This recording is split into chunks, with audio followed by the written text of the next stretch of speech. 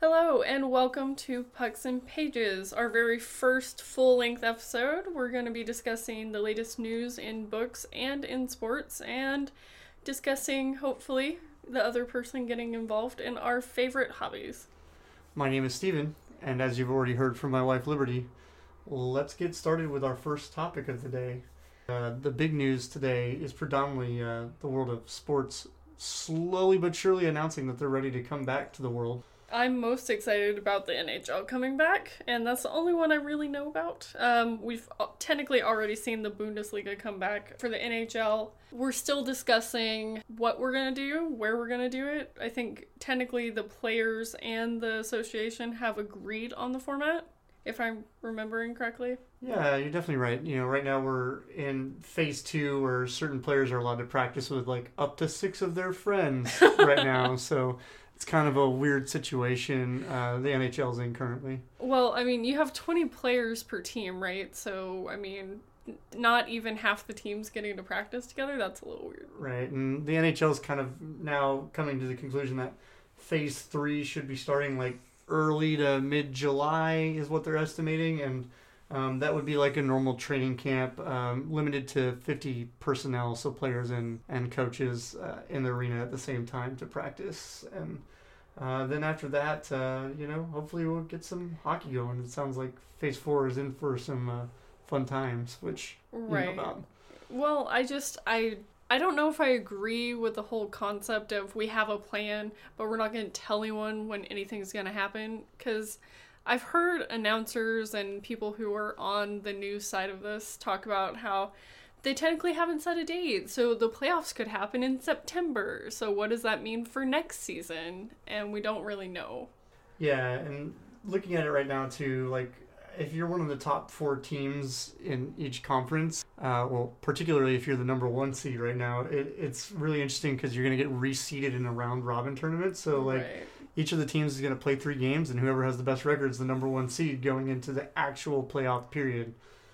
And I don't know that I agree with the whole, okay, so the Western Conference, top 12, you get to participate in the playoffs, the rest of you don't. Same thing for the Eastern Conference. Like, I don't know how to deal with the fact that we didn't finish our season, firstly. And then on top of that, the top 4 get a bye week, basically, if I'm remembering this correctly. And then we start actually getting into the playoffs and narrowing it down and all that. Yeah, and so, like, the other 8 teams that are already seeded, kind of, whereas the top 4 are being reseeded, they play that 5-game series, like best of 5 series, instead of, what we're used to in the NHL, which is the best of 7 in the world. And then they're contemplating even playing these games in just 2 hub cities, which They definitely have a pretty long list to still kind of dwindle down there, including like Chicago, Columbus, here in Dallas where we are, Edmonton, Las Vegas, the City of Angels, Minneapolis, which, probably will be axed from the list this week. Pittsburgh, Vancouver, and Toronto. All very, very big hockey towns of like previous age and current generation, like the Vegas hockey world is blowing up right now. Well, and it would work in Vegas because there's so many empty hotels right now because of the coronavirus, so I would support that. But also, part of me just wants hockey to come to my town. So let's just do Dallas. Yeah. That would be great. We gladly would show them some of that southern hospitality here in Dallas and have all the teams here in one area. We've got a great arena, the AAC, a great practice arena right up here in Frisco, which would probably be one of the other locations they'd be playing games, I would imagine. So, we wouldn't mind having them here. As a Chicago sports fan, it'd be cool to watch them play in some of the arenas around Chicago because, you have Northwestern, which is a big hockey university there as well. So, you'd have some options for larger arenas than probably some of the cities would offer in some of those instances. Right. But everything for the NHL right now seems like it's still pretty far away, whereas Bundesliga returned weeks ago at this point. Back on May 16th, yeah. So, they're a couple weeks deep into the season. They're kind of setting the standard, I think, for most of the leagues that are trying to return, including, like, the Premier League and La Liga and, so on and so forth.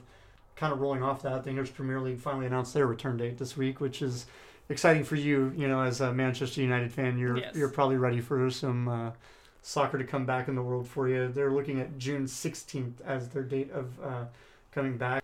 And then they announced some like kind of weird news about like neutral sites for some of the bigger derby games, just to kind of keep fans from collecting outside of the stadium and allow social distancing to still exist in the current moment that we're in here. Well, I mean, even if you're going off Bundesliga standard, which has been pretty good, Germany's done a pretty great job with the coronavirus, but even in the stadium, I didn't think that they handled it perfectly. There were still people who weren't wearing their mask properly and weren't maintaining the social distance. But then you go and move on to the Premier League, and they're still dealing with the virus, much worse than Germany was. And so I can understand not wanting to have your fans at your stadium. I'm not sure that's necessarily going to prevent that from happening still. Soccer's way bigger over there, and I think you're going to have trouble getting people to maintain their distance even outside of the stadium.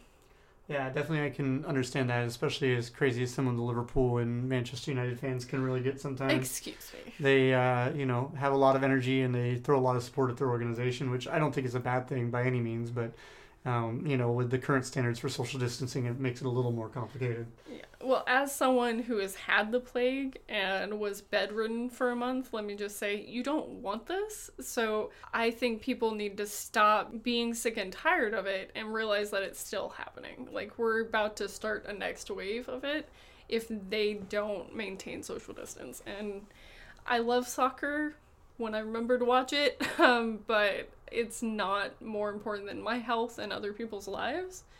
And so I can get behind them doing the weird stadiums. Yeah, and so we got two other leagues that are really in the heat of discussion right now when it comes to coming back to the world of sports. NBA being one of the bigger ones here in the United States. There's a lot of following of that here. They right now are going to continue portions of the regular season based on what it seems like. And then have playoffs. They're going to be a smaller organization. They're not going to be all the teams. Right now, the rough estimate's like 20 to 22 teams coming back. How many are normally in the league? I don't know off the top of my head.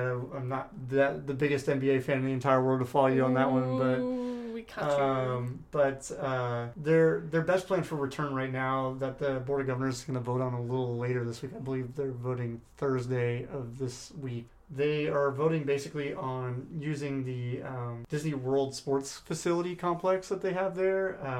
There's multiple arenas, multiple places for them to play the games at. And, it wouldn't be anything new to Disney World for hosting major tournaments like almost every year they hold. Would it be collegiate basketball tournaments or high school state championships? They're pretty regular hosts of events like that. So it wouldn't be too far-fetched for them to host everybody in one location. Okay, but as soon as you said that, I pictured Mickey Mouse ears on top of Michael Jordan's head. So, I know he's not playing anymore, but that's just what happened in my head when you said that. That's really weird. In reality, it'd be like Mickey Mouse ears on Giannis or Mickey Mouse ears on LeBron currently in the NBA. But yeah, I got your reference. Look, you're lucky I knew one name. All right.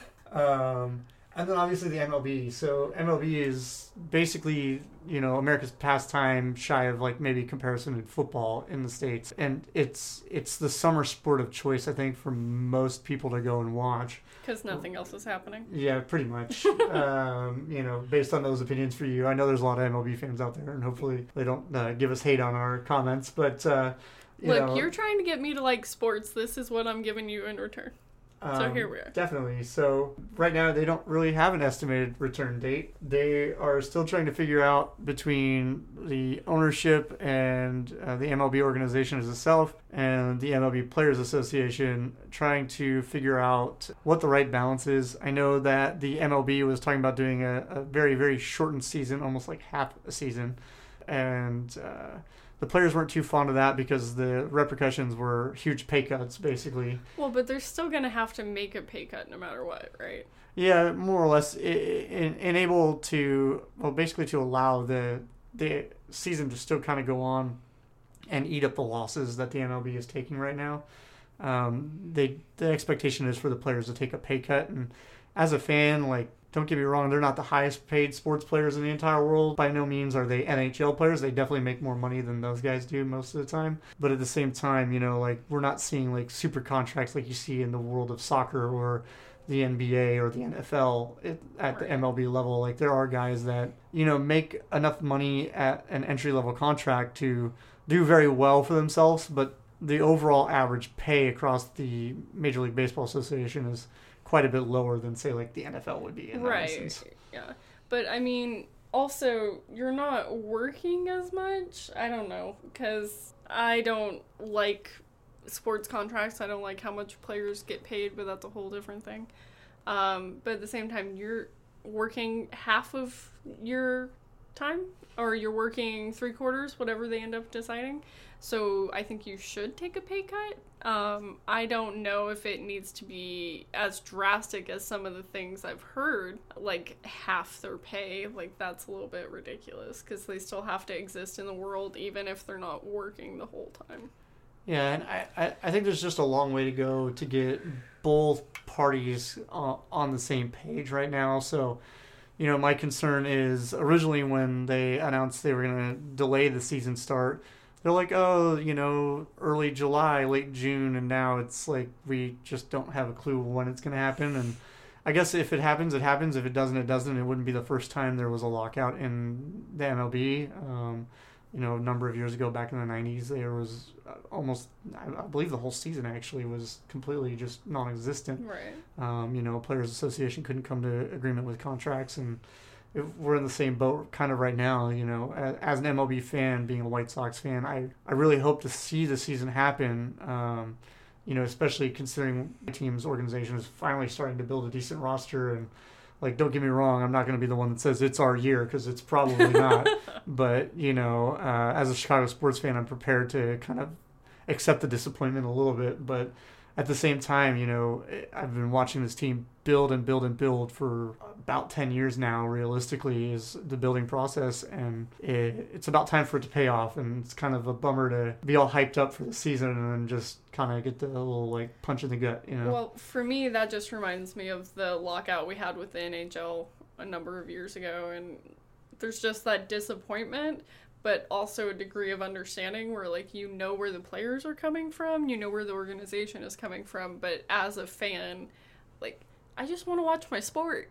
Yeah. And that's the way it's been the whole time with the coronavirus. It's like, I understand that health and safety is important, and, like, this is not the most important thing in the world, but it is something that you hold on to that gives you hope in regular everyday life, and now that's not there when something traumatic is happening. So, I mean, I want it to come back for your sake, because I know you like baseball, but at the same time, it's like, if it doesn't happen, there are other things going on in the world. So, like, sports aren't the most important thing, obviously, but it doesn't take away the fact that I want my hockey and I want it now. Yeah. And kind of coming back around to, like, things that are going on in the world, obviously affecting sports right now, coronavirus being pretty much the major one. The touch and go subject of what happened in Minneapolis. Obviously, we mentioned it a little bit at the top of the show here. It's really sad to see what's going on in the world currently, but it is really great to see a lot of athletes rallying around really what needs to be brought to the forefront attention-wise with the way the situation was handled by the Minneapolis police officers with George Floyd in Minnesota. Mm-hmm.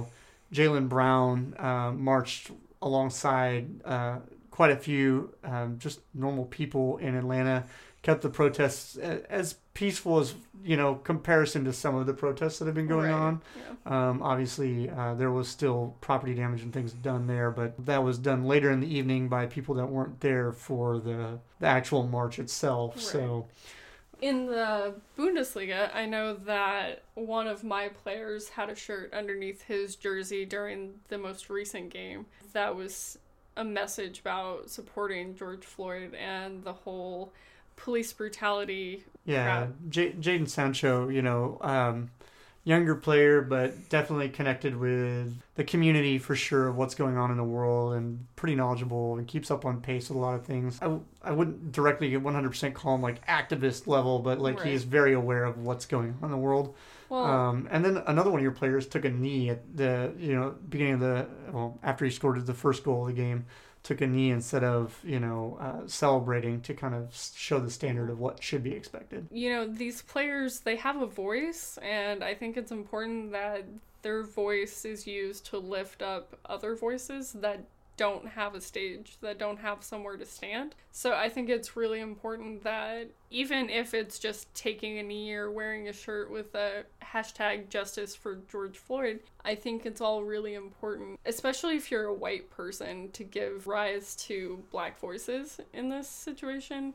Obviously, we're both white people, and we don't have a right to speak about other people's social injustice. Yeah, definitely. As a whole, everybody should be kind of coming together right now and just bringing it to the forefront, because it definitely needs to be talked about. There needs to be solutions. By all means, like, I grew up in a Republican household, and I know that that bothers you, but I understand the police officers are trying to do their jobs. There are good cops. One of my childhood neighbors was the chief of police for El Cajon Police Department, where I grew up. The dude was the nicest person in the world, and I know he tried to hold the police department to a higher standard, his own standard, which was not to abuse people. El Cajon obviously had its bad glimmer a number of years ago. They handled the situation correctly and actually charging the person with murder, Right. Instead of bobbling the situation where it was kind of like, well, we fired them, but we're not going to do anything about it. And then a week later, due to community pressures, oh yeah, we're going to charge them with third-degree murder. Technically, it's hard to say that they should go for first degree, because there are certain standards that have to be met per each type of charge you're going to file, and technically they don't meet the standard for charging with first degree murder. Do, in my opinion, for second, but third is the one that they're going for, I believe, with that officer for George Floyd's death. Yeah, it definitely fits the third degree perfectly, and I kind of agree with you. The second is like he definitely qualifies for some of the standards for second degree murder. The intent thing, I think, is where the real question comes in, and I think that he definitely was trying a little too hard to control the situation. The knee on the neck is not something they're taught as police officers. No, they're not. Having had conversations with police officers that are friends of mine, that is not something that they're trained on. Yeah. Knees to the back, shoulders, things that control the body from causing damage to the officers is usually the way that they're taught. The neck is definitely not a place that would be chosen. So, like, the argument for intent is there-ish. It's not like he went to work, though, that day knowing that he was going to kill somebody. That was not the intent. But again, we could talk about this subject in circles over and over. We have off mic several times, because we definitely grew up in two different styles of households. So I think the main message needs to be, this is a tragedy, and that voices who are speaking out against what happened need to be raised up and not silenced. And I think the athletes and their decision to take a knee or wear a shirt or march, I think it's the best thing that they could be doing right now for that situation. Yeah, now that we're kind of wrapping up the politics corner of our episode, which we, just to clarify, probably won't be happening too often as we are a books and sports-related podcast, but since the sports world is kind of getting behind the subject, if we didn't discuss it, we'd kind of be dropping the ball at least a little bit in that instance. No pun intended, but, Putting something out there in the world during this time that doesn't address the issue about police brutality is a mistake. And so we just wanted to add that in there where we could and be still relevant to what we're discussing. And I think it's important. Yeah, absolutely. So I think we're going to move on to our next subject line, the world of book news, which is Liberty's favorite time, I think, more so than anything. So I'll let you catch up on some of the book news that's going on in the world, and then we'll go into my talking about a little bit about how excited you are about me reading Harry Potter. Yeah. The first thing, book news related, for me, that's one of the most important things, is that Maggie Stiefvater tweeted on May 24th, I believe, about the Raven Cycle TV show is no longer being developed. It stopped in the spring at some point, apparently, which I'm not surprised based off, coronavirus, everything ended. But it wasn't explicitly stated why the Raven Boys TV show has been canceled or stopped in development or whatever. I know that you're kind of bummed out about that because it's one of your favorite book series that you've read, and you constantly are talking me up to try to read that. Well, okay, for anyone who doesn't know, The Raven Boys is a magical realism book. It's mostly contemporary, but it's got some magical elements about a girl named Blue living with her mother, who's a psychic, and a bunch of other family members who are also women who are psychics. There's such a family element in the series, but there's also this whole quest that they're going on, and then the writing style is just so good. This was definitely the best book I read in the year that I read it, and I've read it multiple times since it came out. So I'm really disappointed about the TV show no longer happening. At the same time, I'm also a little bit relieved, which I don't want to say, but it's true, because this has been such a magical series for me that if it got ruined, I don't know what I would do. I know I'd be very disappointed. Yeah, I can imagine that would be a little frustrating. Like, it's like, hey, this is one of my favorite series, don't screw it up. Like, right. It would drive you crazy. Well, it's like the Shadow and Bone series. The Grishaverse is getting a show. And that is also another one of my favorites. It's on tier with the Raven Cycle for me. And if that gets screwed up, I will be breaking some doors. I will be coming into their houses. Listen, we have enough rioting going on in the world right now over books. Probably not the best reason at the moment. It's not the best reason, you're right, I probably shouldn't, but I will have that desire in my heart. But as far as things still happening with books right now, Renee Ahdieh has a book series about vampires called The Beautiful series. And the second book, The Damned, and yes, that is a reference in case anyone was wondering, The Beautiful and The Damned. It was supposed to come out on the 2nd, so hopefully the day this podcast comes out, it was supposed to be coming out, but it got moved to July 7th, which is a very popular day for books. I'm not a fan of this choice. I think it's coronavirus related because in May, the publishers had a read-along for the first book. And so I was just completely thrown off guard when I finished reading the first book again. And all of a sudden I go onto Goodreads and it says July 7th for the second book. So I don't know what happened there, but it got pushed back a month. Well, just what we need, more books about vampires. You know my opinion on vampires and books. Yeah, I've just never really been something that's jumped out at me, but, I think for you what happened is you heard about Twilight and ran away from vampire books. Way too much I heard about Twilight. Twilight was everywhere at one point in time, and it's just overrated in my opinion. Well, I mean, there's another Twilight book coming out in August, but if we ignore that, there are a lot of vampire books that are starting to get talked up and released. So there's this series by Renee Ahdieh. And then Jay Kristoff, who wrote Nevernight and Illuminae and some other popular sci-fi-ish books, he's coming out with a vampire series this fall. So vampires are very much in vogue again, which I completely support. No matter what you say. Yeah. I guess I'll have to adjust my hate of vampires if there's quite so much popular stuff coming out about them right now. Yeah. Well, you like Buffy, so just pretend it's Buffy in book form. Yeah, but Buffy was a classic cult style. Let's be honest, it could have been multiple movies and it would have been just as enjoyable as it was as a TV series. Well, let's talk about the first movie if we're going to go down the Buffy train, because that was a train wreck. Yeah. But let's keep to our actual subjects here before we go down that train, as she stated. And so, like, the other book-related stuff, since we covered, like, the news, the releases, and things that are coming up, is there anything more exciting coming out of the book world?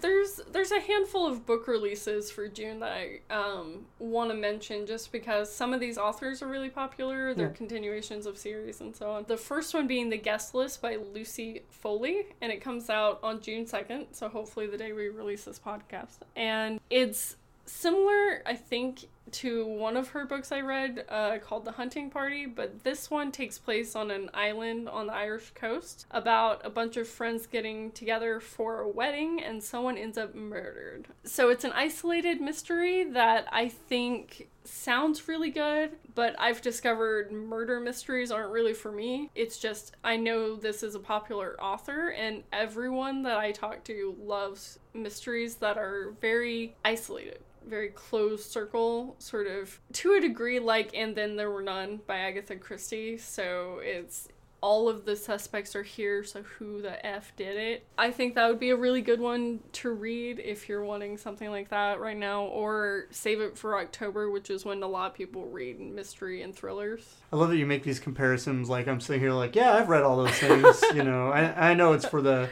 people we're recording for, but at the same time, it's like, yeah, that thing. Well, you've heard of And Then There Are None. Yeah, well, obviously, yeah. Yeah, I didn't live in a cave as a child, There are books around me, Yeah. So. Will say that is the first murder mystery I read as a teenager, and it scared the pants off me. So hopefully Lucy Foley does that with this book. Yeah, who doesn't want a good, scary book to read, especially come, like, maybe fall time around, like Halloween, but I know it's coming out a little earlier than that, so... And then another book that's coming out on June 2nd is My Calamity Jane. So it's a book series by Cynthia Hand, Brody Ashton, and Jody Meadows about the different Janes throughout history. So this one's obviously going to be set in the Western world in 1876. So you have a bunch of outlaws and guns and stuff like that. Heard about this series a lot over the years. There's 2 books out already, My Lady Jane and My Plain Jane. It sounds like an interesting series if you like history, because it's taking these figures that you already know from history and putting a twist on it and just changing it. So I think it sounds good. It's not my cup of tea, but it's very popular, especially on the BookTube community. And then one that I personally am just salivating for is the 3rd book in the Daevabad trilogy by S.A. Chakraborty. The 3rd one is called The Empire of Gold. It comes out on June 11th, and literally, I wish it was coming out tomorrow. So it's a series about a con artist in 18th century Cairo who accidentally summons a jinn, and things unravel from there. I just finished reading the 2nd one, so this one needs to be at my house today. Well, clearly that's not going to be a possibility, not to ruin your hopes and dreams, but, book release days are book release days for a reason. Yeah, well, and it's a really good fantasy novel. It's sort of historical, and it's got something to it that I think a lot of fantasy novels are missing, and not just that you love the setting and you love the magic and you love all that, but also the relationships and how they work together. I think characters are probably the main selling point for me in a lot of fantasy novels. If you have a good set of characters, they could be sitting around in a cave for a month and I would be riveted. So, that's all that matters to me. I don't know that I could ever be excited about characters sitting in a cave, but as we've found out, my wife loves it. Just whoever the next great author is that wants to make a book about 2 amazing characters in a cave, my wife's going to be on that pre-order list, so don't worry about that.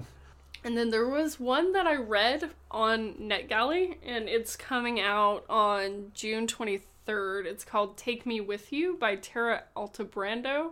Now, that's the first book by her I've ever read, and I really enjoyed it. It is what I called a sci-fi horror novel. Oh, trust me, I can tell you enjoyed it, because you talked to me about it, and I know nothing about the book, and I was like, yeah. Well, basically, a group of kids are sent a message that they need to go to a certain teacher's room after school. They show up, and there's a cube there with some instructions, and the instructions are, don't tell anyone about this device, never leave the advice unattended, and lastly, take me with you or else. So, like, the first rule is kind of like Fight Club, don't talk about Fight Club, That's the reference I'll get in there. I mean, except there's some issues with if you do break the rules, because this is sort of not all-knowing, but it seems like this device has eyes and ears everywhere. Maybe we shouldn't give away the entire plot of the book, as it does not come out yet, but I'm glad you thoroughly enjoyed it, and I hope some of our listeners, pick it up, support a really great author, and have fun with the book. Yeah, and that's, again, on June 23rd when that one's coming out. And then the last book that I've started hearing some rumblings about, but not a lot, it also comes out on June 23rd. It's called The Forest of Souls, and the cover punches you in the face. Like, I will show you the cover. The cover punches you in the freaking face. Yeah, I could definitely see how that could be taken as a punch to the face. It's very much like, read me now, you'll love this book. It's very dark and gives off all these dark vibes. I don't know a ton about this book. It's about a girl who has been training to be the spy for her queen, and everything sort of comes unraveled when her best friend dies, and she accidentally brings her friend back to life. And it reminds me a little bit of Rin Chupeco. She's got a book about a girl accidentally bringing her brother back to life, so if you're into necromancy, maybe this is for you.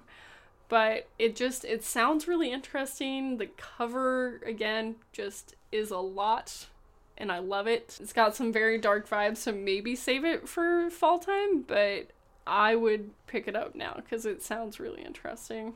And those are my main June releases that I think if you're already a fan of these types of books, you should definitely pick them up, or if you're already in the middle of a series like I am, you need it to come to your Kindle now. I definitely can understand the frustrations of that. I know when you had me reading through the Divergent series and we had to wait for the third book, I about lost my mind.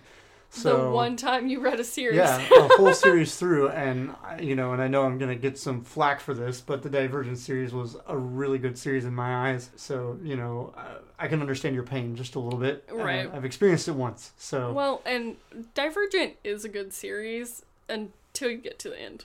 But again, writing changes over time, so the things that were super popular when Divergent was coming out are now sort of eschewed, and no one wants anything to do with it. Yeah, I can see that. It sounds like we pretty much have wrapped up the book releases, unless you have any like stunners that are coming out from somewhere that I didn't know about. No. Perfect. We'll kind of carry it on then in this instance. Obviously, I'm reading Harry Potter now, which I know you are beyond ecstatic about. Like, she saw how many notes I was actually taking to talk about this, and she's like, yeah, you probably don't need all those. And I'm like, well, I'm really excited about it. That's why I took all these notes. And she goes, well, unless we're making a whole episode about your notes on the book and you're going to read it to them, there's really no reason to have all the notes that you have. So I'm thoroughly enjoying it. I'm through chapter 10 now, which I believe puts me a little beyond 180 pages through the book. Yeah. Don't crucify me on this, but he's a little over halfway. He just got through the Halloween part of the book, and I'm very happy you're reading it. I actually, when we got engaged in 2015, I said, if you do not read this series, then I will not marry you. And he still hasn't read this series, and we've been married for 4 years. Well, the thing is, you kind of make promises like that that we don't really follow through on, because, like, if we go way back, like, originally you told me you'd never talk to me again, and here we are having a podcast where we talk to each other all the time. You have to clarify. I said that because you were a Blackhawks fan. Yeah. So kind of sports related in a way, shape, or form, one way or the other.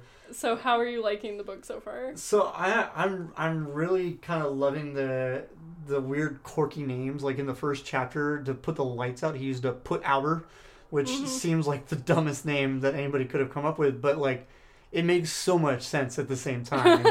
Like he literally put out the lights, which was, it did what it did. And like I'm really starting to become a little bit more attached with the characters. Like the early portions of this book, obviously Harry Potter really doesn't know who he is, what the world of magic is that's going on around him. And I think that's like the expanding of the universe a little bit in his brain through like the middle of those chapters is like 4 or 5 in that range.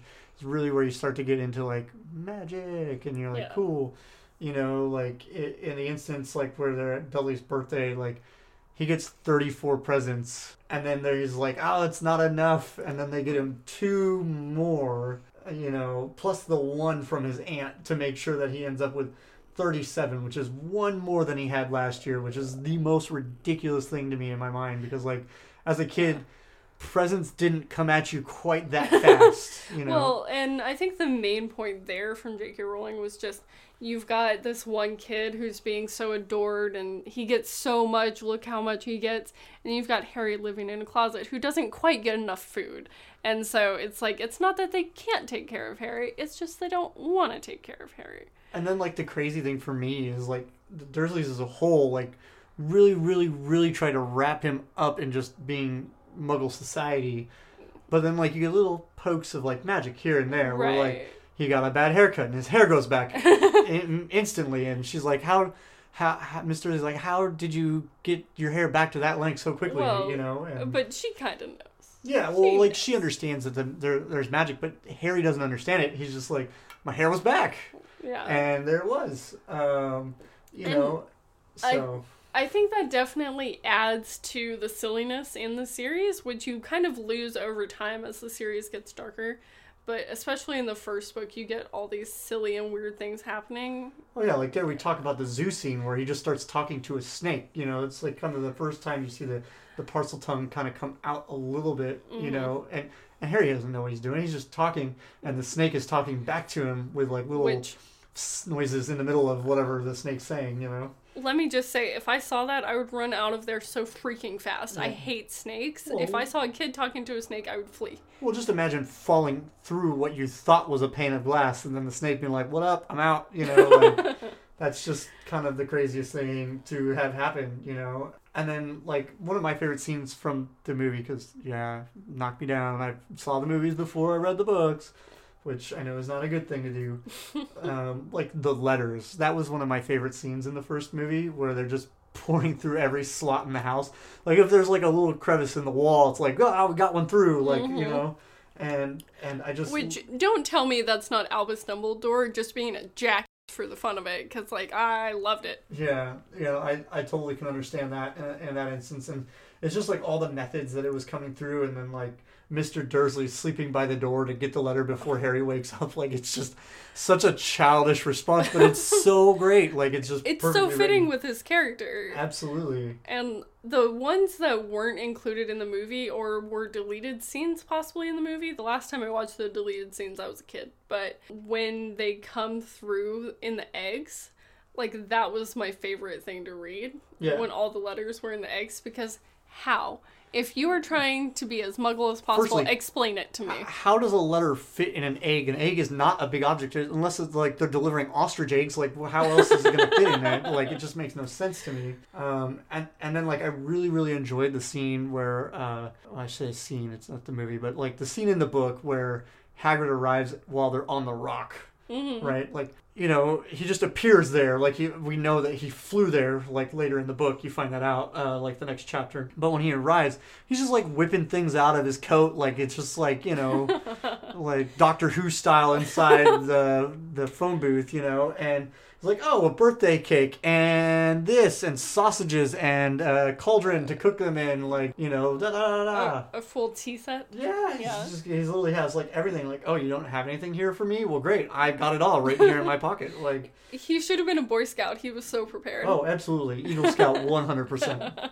And then everybody's favorite scene that was in the movie, obviously, is when Hagrid gives Dudley the tail. And he goes, oops, I meant to turn him into a whole pig, but I guess he was already one, so he just grew a tail. Like, that was a perfect line. I mean, in later books, you find out partially why that might have happened versus the joke reason that he explains. But, yes, I mean, reading it as a child and all of a sudden this bully of a child has a tail, that's just hilarious. When you're 10 years old, that is peak humor. Yeah, and as well, like in that chapter, like Hagrid obviously does the big old mic drop on Harry, like, you're a wizard, Harry, like, ta-da. Yeah. You know, he tells him all about his family and how they passed away with, you know, who shall not be named. We'll keep that, you know, secret just the same as out of respect for the book and the movies. But, you know, taboo is in place on this podcast. Yeah, of course. Why not, you know? And so, like, he kind of lays it all out for him and, like, you know, gets very upset with the Dursleys about not telling him anything about anything. At the same time, I'm like, as a kid, I don't know that knowing that I was a wizard would be, like, something I would 100% want to know right away because, like, I would be doing all sorts of magic for stupid things, trying to figure out how to do things, you know? But when you're a kid, you can't control your magic. That's why Harry's hair grew back and all the other things that happened. I just think it's, for me, when I was reading the books, you talked about the world expanding for Harry, but the world kind of expanded for me too when I was reading it, because all of a sudden I'm reading about this world where magic exists, and, you know, you've got these really amazing magical scenes that happen later in the books and later in the series. And it's like, maybe the world can be nicer, maybe magic can exist, and it just sort of completely opens you up in a way that I haven't seen a lot of series do, even when they are fantastical and magical and things like that. Yeah, and then, like, obviously going into the next chapter, we have the experiences of Diagon Alley, the Leaky Cauldron. Like, I thought that was a really cool scene because, like, Harry's like, yeah, I'm famous, oh, cool, whatever. And then he got to Diagon Alley, and everybody's like, oh my god! Like, they literally lost their mind. And sorry about the peak on the mic with that one. I just saw that on the sound edit there. But, like, that's the way everybody reacted. They were like, this is the greatest kid that's ever touched the earth. And it's like, and Harry's just sitting there like, I don't understand why I'm so famous. Like, I understand, but I don't understand, you know? And reading the series as an adult is kind of different from, like, the joy and wonder you experience when you're reading it as a kid. Because reading through that scene, while it's like, no, Harry, look, you really are famous, it's also like, what is wrong with these adults? That they're crowding around a child who doesn't know what happened, can't redo any magic as of this moment. Like, he had no control over what happened, and then everyone just wants to think you're the best wizard that's ever existed. It's just, as an adult, you kind of look at that scene a little differently. Yeah, definitely. And then, like, when he gets into Diagon Alley, first thing they do is go to Gringotts, which I think in the movies was a good scene. Could have been a little better because the book was really just on point with, like, laying out, like, the magic system and how it all works and like a little more in depth. And, you know, he ends up coming down to his vault, and the vault is just loaded. Like, it's like hitting the lottery moment for Harry. Like, he's been so poor, you know, and the way he was treated and money and, like, the way he got hand-me-downs for things that didn't fit him and all these things that just would make you feel like more or less that you have no money and you're worthless in some senses. And then open it up and it's like, you know, everybody's dream, like a Scrooge McDuck style scene where he's, like, diving into the gold coins, you know, like, and that's the way it's really described, and it's like, wow, that's so cool. Like, well, and you've got this, his family treated him like he was worthless, he had no money. All of a sudden he's got money, but also, as you see throughout the first half of the book, he also has money, he's got friends, he's got people who care about him. So he went from being this worthless human being in his own eyes to being worthy and being, you know, the savior of the wizarding world. And it's just such a stark contrast. And then obviously you go down to the Secret Vault 713 for what I'm sure I know is what's in there, but we'll keep that to a hush-hush moment because I haven't gotten there in the book yet and don't want to ruin it. You know, and it's like a special mission for Hagrid, more or less, to go pick this item up from the vault 713 in Gringotts. And then, like, unknowingly, when he's getting fitted for his robe, meets Draco, like, he doesn't know it's Draco, and he just meets this brat for the first time. Yeah, and he's just an absolute jerk. Like, the entire time, he's just, like, belittling Muggles and talking bad about Hagrid and how he's worthless and he's been expelled and blah, blah, blah, blah, blah. Like, it's just like, wow, like, who knew a child at that age could be such a monster? Me. Children are monsters. And, like, that scene, I'm like, it just set the standard because, like, obviously having seen the movies, I immediately knew who it was. And I was like, wow, what a punk. Like, I know who Draco is. What a jerk. And, you know, so that scene kind of, like, set the standard of, like, his knowing Draco and not knowing Draco at the same time. Like, he obviously later in the book he meets him, you know, when formally as they're waiting to be brought in for the, you know, hat. Well, technically they meet on the train, but yeah. I think it's really interesting, as we were discussing about Harry's sort of duality moment in discovering he's a wizard. You also have the other end of the spectrum. He's sort of like Dudley in that he thinks he's hot crap. Like, he is the best thing to exist in his family. And it's just... I never got that feeling during what I was reading, but, you know, obviously you've read it a few more times than I have, so... I mean, I'm one of those people who thinks Draco's a punk, and yeah, he kind of changes over the course of the series, but... During the first book, he thinks he's hot crap. Like, he thinks he's just so cool, and his daddy's got money, and it's seeing... There's a Dursley version in the Wizarding World. I thought you were talking about Harry just now. I'm like, I did not get that at all. No. But yeah, Draco, definitely. He thinks he is the shiniest turd on the street, and by all means, he kind of is. Like, but seeing that also exists in the Wizarding World is also interesting, because you've got the Dursleys who have that behavior. But then, oh, look, it also happens in this magical community. It exists everywhere. People are people. That's never going to change, you know. So that was kind of a cool comparison in that instance, you know.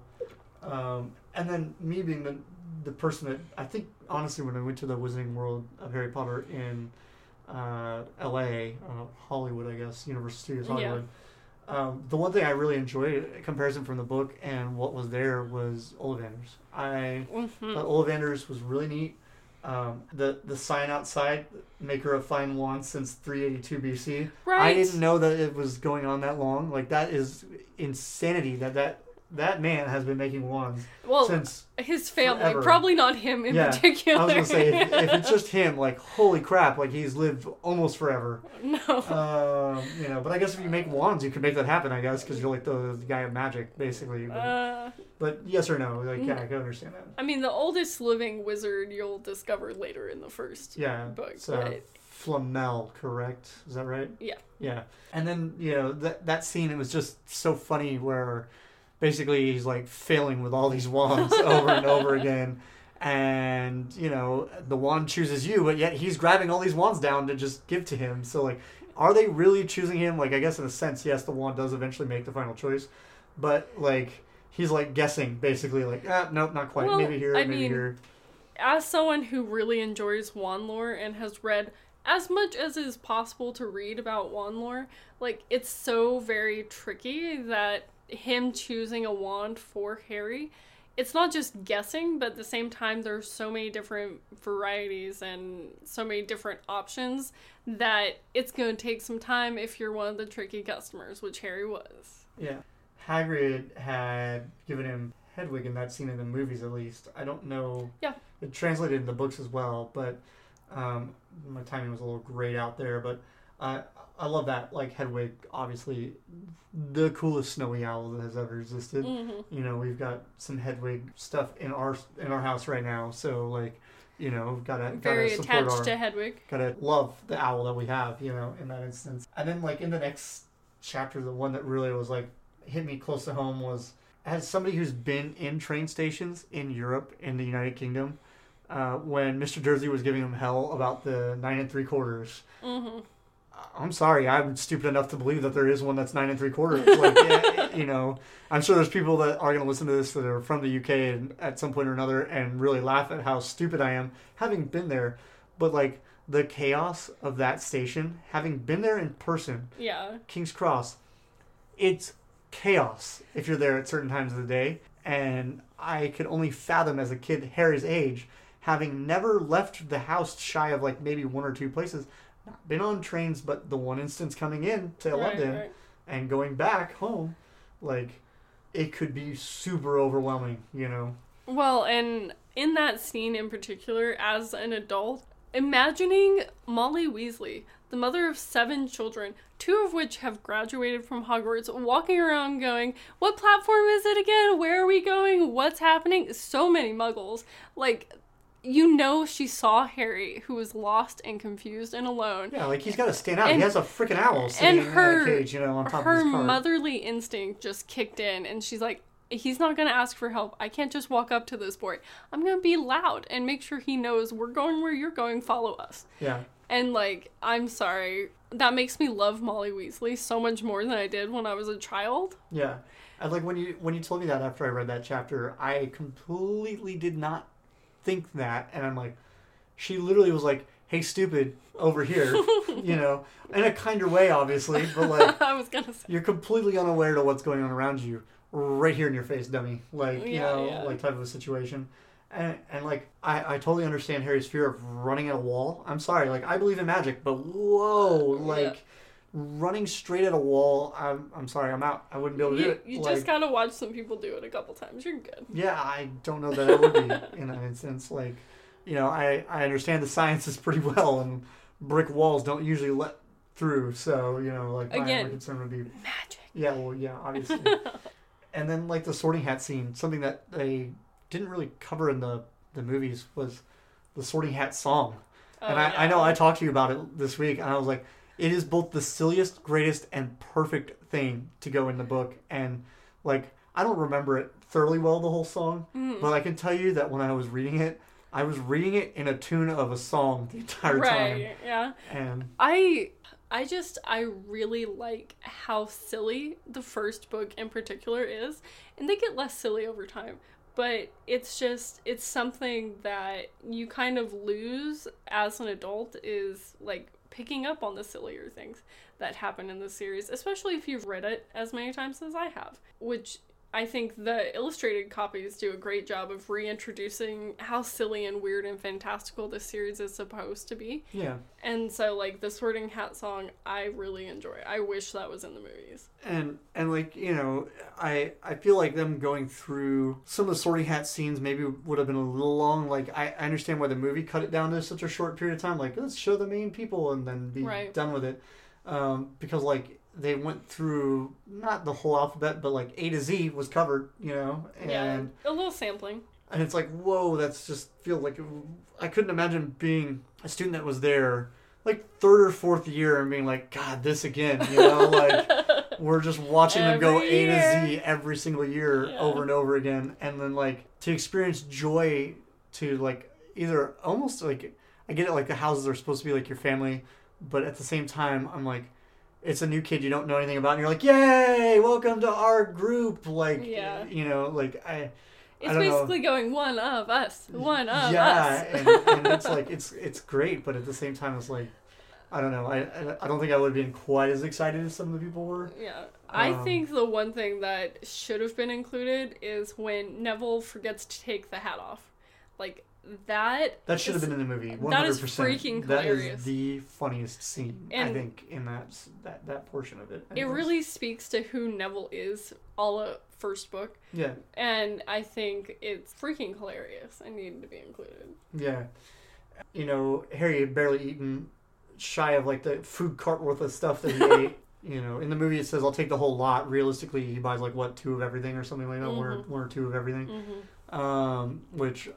Because, I mean, how rude would that have been? I'll take your whole freaking cart. What if he was on the very first train that they brought the food cart through and nobody else got food the entire time? So, like, in the book, I'm kind of glad that they established that he wasn't a monster like that. Yeah. Because in the movie, it was like, yeah, just bring it all in. You know? Well, I think the movie was trying to portray a kid who's never had money suddenly having money and having someone poorer than him and being like, you know what, I'll treat you. Let's do this. That point still gets across with the 1 or 2 things of each of them. Like, honestly, it's like, yeah, we'll try 2 of all of them so that, like, both me and Ron can enjoy some sweet treats the whole time we're there. But, like, eating just desserts, like, that's practically what they ate the entire way there. So, like, when the meal appeared in front of him, like... I couldn't fathom being a kid that was fed, like, scraps, barely any food, and then just having, like, everything you ever dreamed of on one table in front of your face. Because, like, as you know, I'm a food lover, especially of, like, the meat variety, which it sounded like there was a lot of options on that table. You sound like Ron Weasley right now. Like, food. Yeah. I absolutely would have been in a heartbeat. Don't get me wrong, I love Ron, but like I could eat like Ron Yeah. without a contest whatsoever. Don't worry, that is a characteristic of Ron throughout the series. Food. And that talking about Ron, I can't believe I bypassed this. In the scene where they're running through the wall at the train station, they mentioned the fact, a little difference between the movies and the book, where he is taller and lankier. They actually compare him to almost the same height as the twins already. Right. Which to me, like, exploded my brain. Like, I'm like, how? Because he was so short in the movie. Right, yeah. And in the book, he's supposed to be tall. Like, one of those situations where it was like, he could probably hold whatever it was out of Harry's reach and be like, ha ha ha. Well, Ron's not a jerk like that. Well, I understand that. But, like, you know the point. Like, he's much taller than they make him out to be, in the movie. Might be why he's so hungry all the time. Yeah, he's growing like a weed, like he's got to eat. But yeah, other than that, like that was a big thing for me. And like being introduced to the twins, I thought was kind of cool. Like they seemed more helpful, but also still like a little bit like problem causers at the same time. Like they helped Harry bring his luggage on, which you don't see in the movies. Mm-hmm. And so I was kind of like, wow, they're not always monsters. They're just... I would argue that they're never not monsters. But they like to have fun and like play pranks and do all sorts of really things like, that you don't really see with Ron necessarily. Ron's... You mean like telling Ron that to get sorted he has to fight a troll? Yeah, like that was a great story. Like, and he's sitting there telling everybody this while they're waiting on the stairs. Nervous little children. Yeah, they don't know what they're getting themselves into. They're like, oh God, we're going to battle like immediately as soon as we get to the school. But, like there are some other like really key scenes that I liked in the chapters. Like obviously the Remember All scene when he gets it and like he goes, I don't know what I forgot. Like, no kidding, because that's the point of a Remember All. Duh. And, when he ends up flying straight up and like in the movie he completely loses control, is like bouncing off of everything. Mm-hmm. In the book he just falls straight down, like just vroom, vroom, vroom, up and down, and then just slams into the ground and breaks his wrist. And so like then the Remember All is sitting there, and it even like that scene with Draco and Harry is a little bit different as well. Like he throws it instead of like. Remind me if I'm correct. Like in the movie, he hits it with the broom.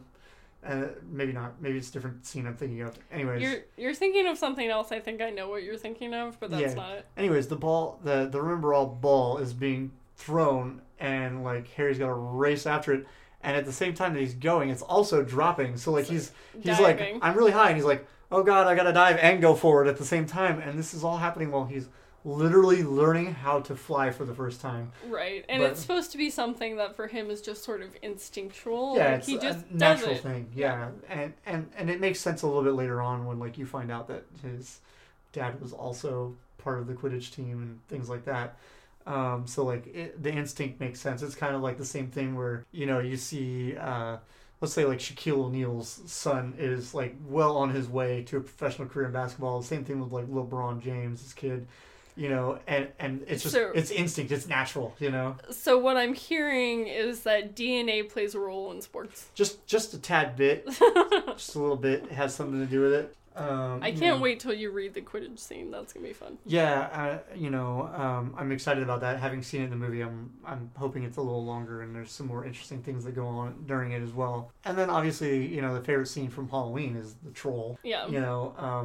Definitely a little different than in the book. Like, in the book, they don't lock Hermione in the bathroom with the troll. You mean movie? Well, yeah, I'm sorry, in the movie they do. They don't. In the book, they definitely do. And then they realize, oh, that's the girl's bathroom. Whoops, we better go get Hermione. Like, whoopsie daisy. Like, well, and that's just more silliness. Yeah. That I enjoy. And, like, some of the things are a little different in those scenes, but I really like the way the book handled that situation. Like, the troll being the big dumb blob that he is, but at the same time, he's like, wrecking everything, so a troll in a china shop. Yeah, well, in this instance, not china, but toilets and sinks, ceramic shop, maybe we can go with that. And I love that they kept the scene in the movie from the book where the wand goes up the troll's nose. I was like, that's so dumb, but I'm glad that's part of it because it made me laugh in the movie and it made me laugh in the book just the same. So. Yeah. Well, I'm glad that you had such a fun time reading the first half of Harry Potter. The first one. Yeah, I'm definitely thoroughly enjoying it so far. I was taking really ridiculous notes originally on it, but glad that I just kind of paraphrase it instead of like going through all my notes. Because if I was, you guys would be here for like 8 hours and you'd hate me. So I think they should make an 8-hour Harry Potter movie. Maybe. Yeah. I would be down for that. I don't know that I would want to sit through an 8-hour of anything movie wise ever. Like, the Lord of the Rings, and we'll go off the subject. Way too long as it was already. Like, I couldn't fathom You are going to upset so many Lord of the Rings fans. Yeah, well, you win some, you lose some. Lord of the Rings is actually a pretty decent movie, though. Yeah, and then since we're pretty much wrapping up my read of it, so far, enjoying it thoroughly. I'm excited to continue reading it. Next week, we'll probably have that book finished, hopefully. You only have 7 chapters left. So we should be able to wrap that up. I probably won't start the next book until the episode after that. I just know that there's going to be more excitement going into the back half of this book. So, yeah, there's a lot. There's going to be a lot for me to talk about. But we'll carry over to some of the stuff that Liberty's reading. I know that as somebody who runs a book blog and things like that, she's got some things to talk about, I'm sure. I've read more than you, I will say that. Well, go figure. So, my most recent reads were Kingdom of Copper by S.A. Chakraborty. That's the second book in the Daevabad trilogy. That sounds interesting. I don't know what any of that means, but thoroughly impressed. But basically, it's that series I was talking about where she accidentally raises a genie. Oh, okay, yeah. It's the second one in the series. It's really good so far. I gave the second one 4 stars, though, because I didn't like the way that it ended. So for the first book, I wasn't totally hooked the whole time, and then the ending was so good I had to read the second one. And then the second one was so good the whole time, but then the end was not great, and I'm not a fan of how it ended. But I'm 2 out of 3 books in. I'm gonna freaking finish it. Also, it's kind of a cliffhanger, but it was my chunky read this week. I read over 600 pages. And then in about 24 hours, I read Josh and Hazel's Guide to Not Dating by Christina Lauren, which is a writing duo, so it's 2 people. Well, good thing you're married. You don't have to worry about the dating thing anymore. So, the guide is probably not too useful for you, but... Well, it's a guide to not dating, supposedly, so maybe it would work for me. But I only gave it 3.25 stars, and it would have been a 4-star read for me, or higher, actually, except that ending. I don't know what it was this week about book endings, but they were bad. In Josh and Hazel's Guide to Not Dating, it's about this 2 people who are kind of friends becoming better friends. They become best friends whenever pipe bursts in her apartment, and she goes to live with him for a while it gets fixed. And I just liked how playful they were and how silly she is and how he just goes with it. And all of that was great, but then you get to the end and they do a trope that I absolutely hate. And I know I ranted at you about it. At least a little while. So, while all of his section was spoilery for Harry Potter, this is my spoiler section for Josh and Hazel's Guide to Not Dating. So here it goes. I freaking hated that there's a pregnancy trope in here when it's completely and totally unnecessary to the plot. Because the boy was gonna confess his feelings to her before she ever brings up the fact that she's pregnant. So, it's completely and totally unnecessary. If he was still being in the whole... she's better off with someone else or whatever, then maybe I could understand that bringing her feelings to the forefront and having to say, I'm pregnant, I have feelings for you, yada yada, whatever. But, that last 50 pages of that book made me want to hurl my iPad across the room. I absolutely hated it. And so that's why it only got 3.25 stars for me, because I cannot stand the end of that book. Ladies and gentlemen, this is why you definitely buy the warranty on things. I didn't throw it. I wanted just to throw in case. I might have violent feelings about books sometimes. But, I mean, considering the fact that there are only 7 days in a week, and I read about 1,000 pages, just under, I think I did a good job. I'm planning on reading 2 books next week. I've already technically started one of them. The first book I'm reading is Marked in Flesh by Anne Bishop. It's part of the Others series. I think I've talked to you about it a little bit. It's an older series. I think the first book came out in 2012 or something, and it's an adult urban fantasy about shifters and magical beings that don't quite have a name because they're so old. And you've got this person who is what they call a Cassandra Sang, I think is how you say it, a blood prophet, and she is trying to run away from the place she was being held for her blood prophet abilities. And so this book 4, I can't really talk to what it's about because that's just going to give away 1 through 3. So far, so good. I'm only 50 pages in. It's got another 450 left, and then I'll be done with it. Was that one of the books that came in this week? Yeah, I got it. Barnes & Noble order? Okay. Yeah, I got it this week. Yeah. Thank God. It took 2 weeks. I was going to say, if you guys are currently dealing with coronavirus in your surrounding areas, you probably have noticed that your packages are coming later than they should be.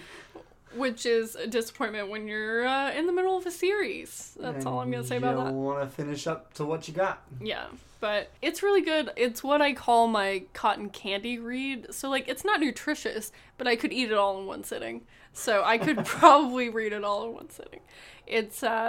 It's good. I really like the slice of life aspect to it. So it's back to what I said, where if the characters are really good, I could watch them sit in a cave all day. Similar to that. Like, if they're just going about their regular lives, I want to read about it because the characters are so good. Yeah. While it is cotton candy, I think the characterization is done really well. And then after I finish that, I'll probably finish it in like a day. Then I'll read An Absolutely Remarkable Thing by Hank Green, and it's a reread for me because the second book comes out July 7th. Yeah, that was his writer debut for books, correct? Yeah. Definitely an exciting thing. I think we own a couple copies of that due to the fact that we were trying to find a certain one. Well, no, what happened is it shipped late, and so I wanted to read it, so I got a copy, so now I have 2 copies. Yeah, and one of them's a weird one, right? Like, it was like a double autographed or something weird, strange like that. Like, I have a double autograph for some reason, but apparently I'm not the only one. When I made that post about a year ago, other people posted theirs as well, so it happened. And the binding got messed up. Hey, double the fun. We had one that was and one that wasn't, and we got 2 in one of them, so, that's a win-win. But it's about first contact with aliens and how humans respond to that, and almost there's a third level to the book that's about how fame and sudden fame starts and how the media can kind of twist things, which might be careful about approaching that subject right now, but it's really well done, and I'm surprised Hank Green can write that well because he's normally a vlogger and that's his job mostly. Just to clarify, Hank, we love you. Please don't give us any heck for this. We think you're an amazing writer and a great vlogger as well. I just didn't expect it to be as good as it was. And his brother is a really well-known writer, John Green. Yeah. And I've read most of his books too, and Hank Green is completely on par with John. So, I mean, I wasn't expecting that when I first picked it up. There you go, John. You heard it here first. But that's about it as far as the book news that I can think of right now, unless you have something, which I would be very shocked if you did. I have no book news whatsoever going on in my lifetime right now. But you're going to be reading the last half of the Harry Potter book. Yeah, that's news, definitely. We'll definitely be reading the last half of the book this week. Trying to get a little ahead of it just because I know that the books get longer and longer and longer and longer as we go along. And we want to finish the series this year at some point. Yeah, the goal is to try to get it done sooner rather than later. Yeah. This way, we can do other books, maybe recommendations from you guys in the future. But, we really appreciate your time today. Hopefully you enjoyed our show. It was kind of entertaining. There was some humor and some awful puns. And I hope you would be entertained, given that you're the one talking. But you can check us out on all the social media that should be listed below in the notes. Yeah, definitely. Give us a check out at Pucks and Pages on Twitter. We run it, try to, at least a little bit, a couple times a week. So we thank you guys for tuning in, and we'll catch you next week. Bye! Bye, guys.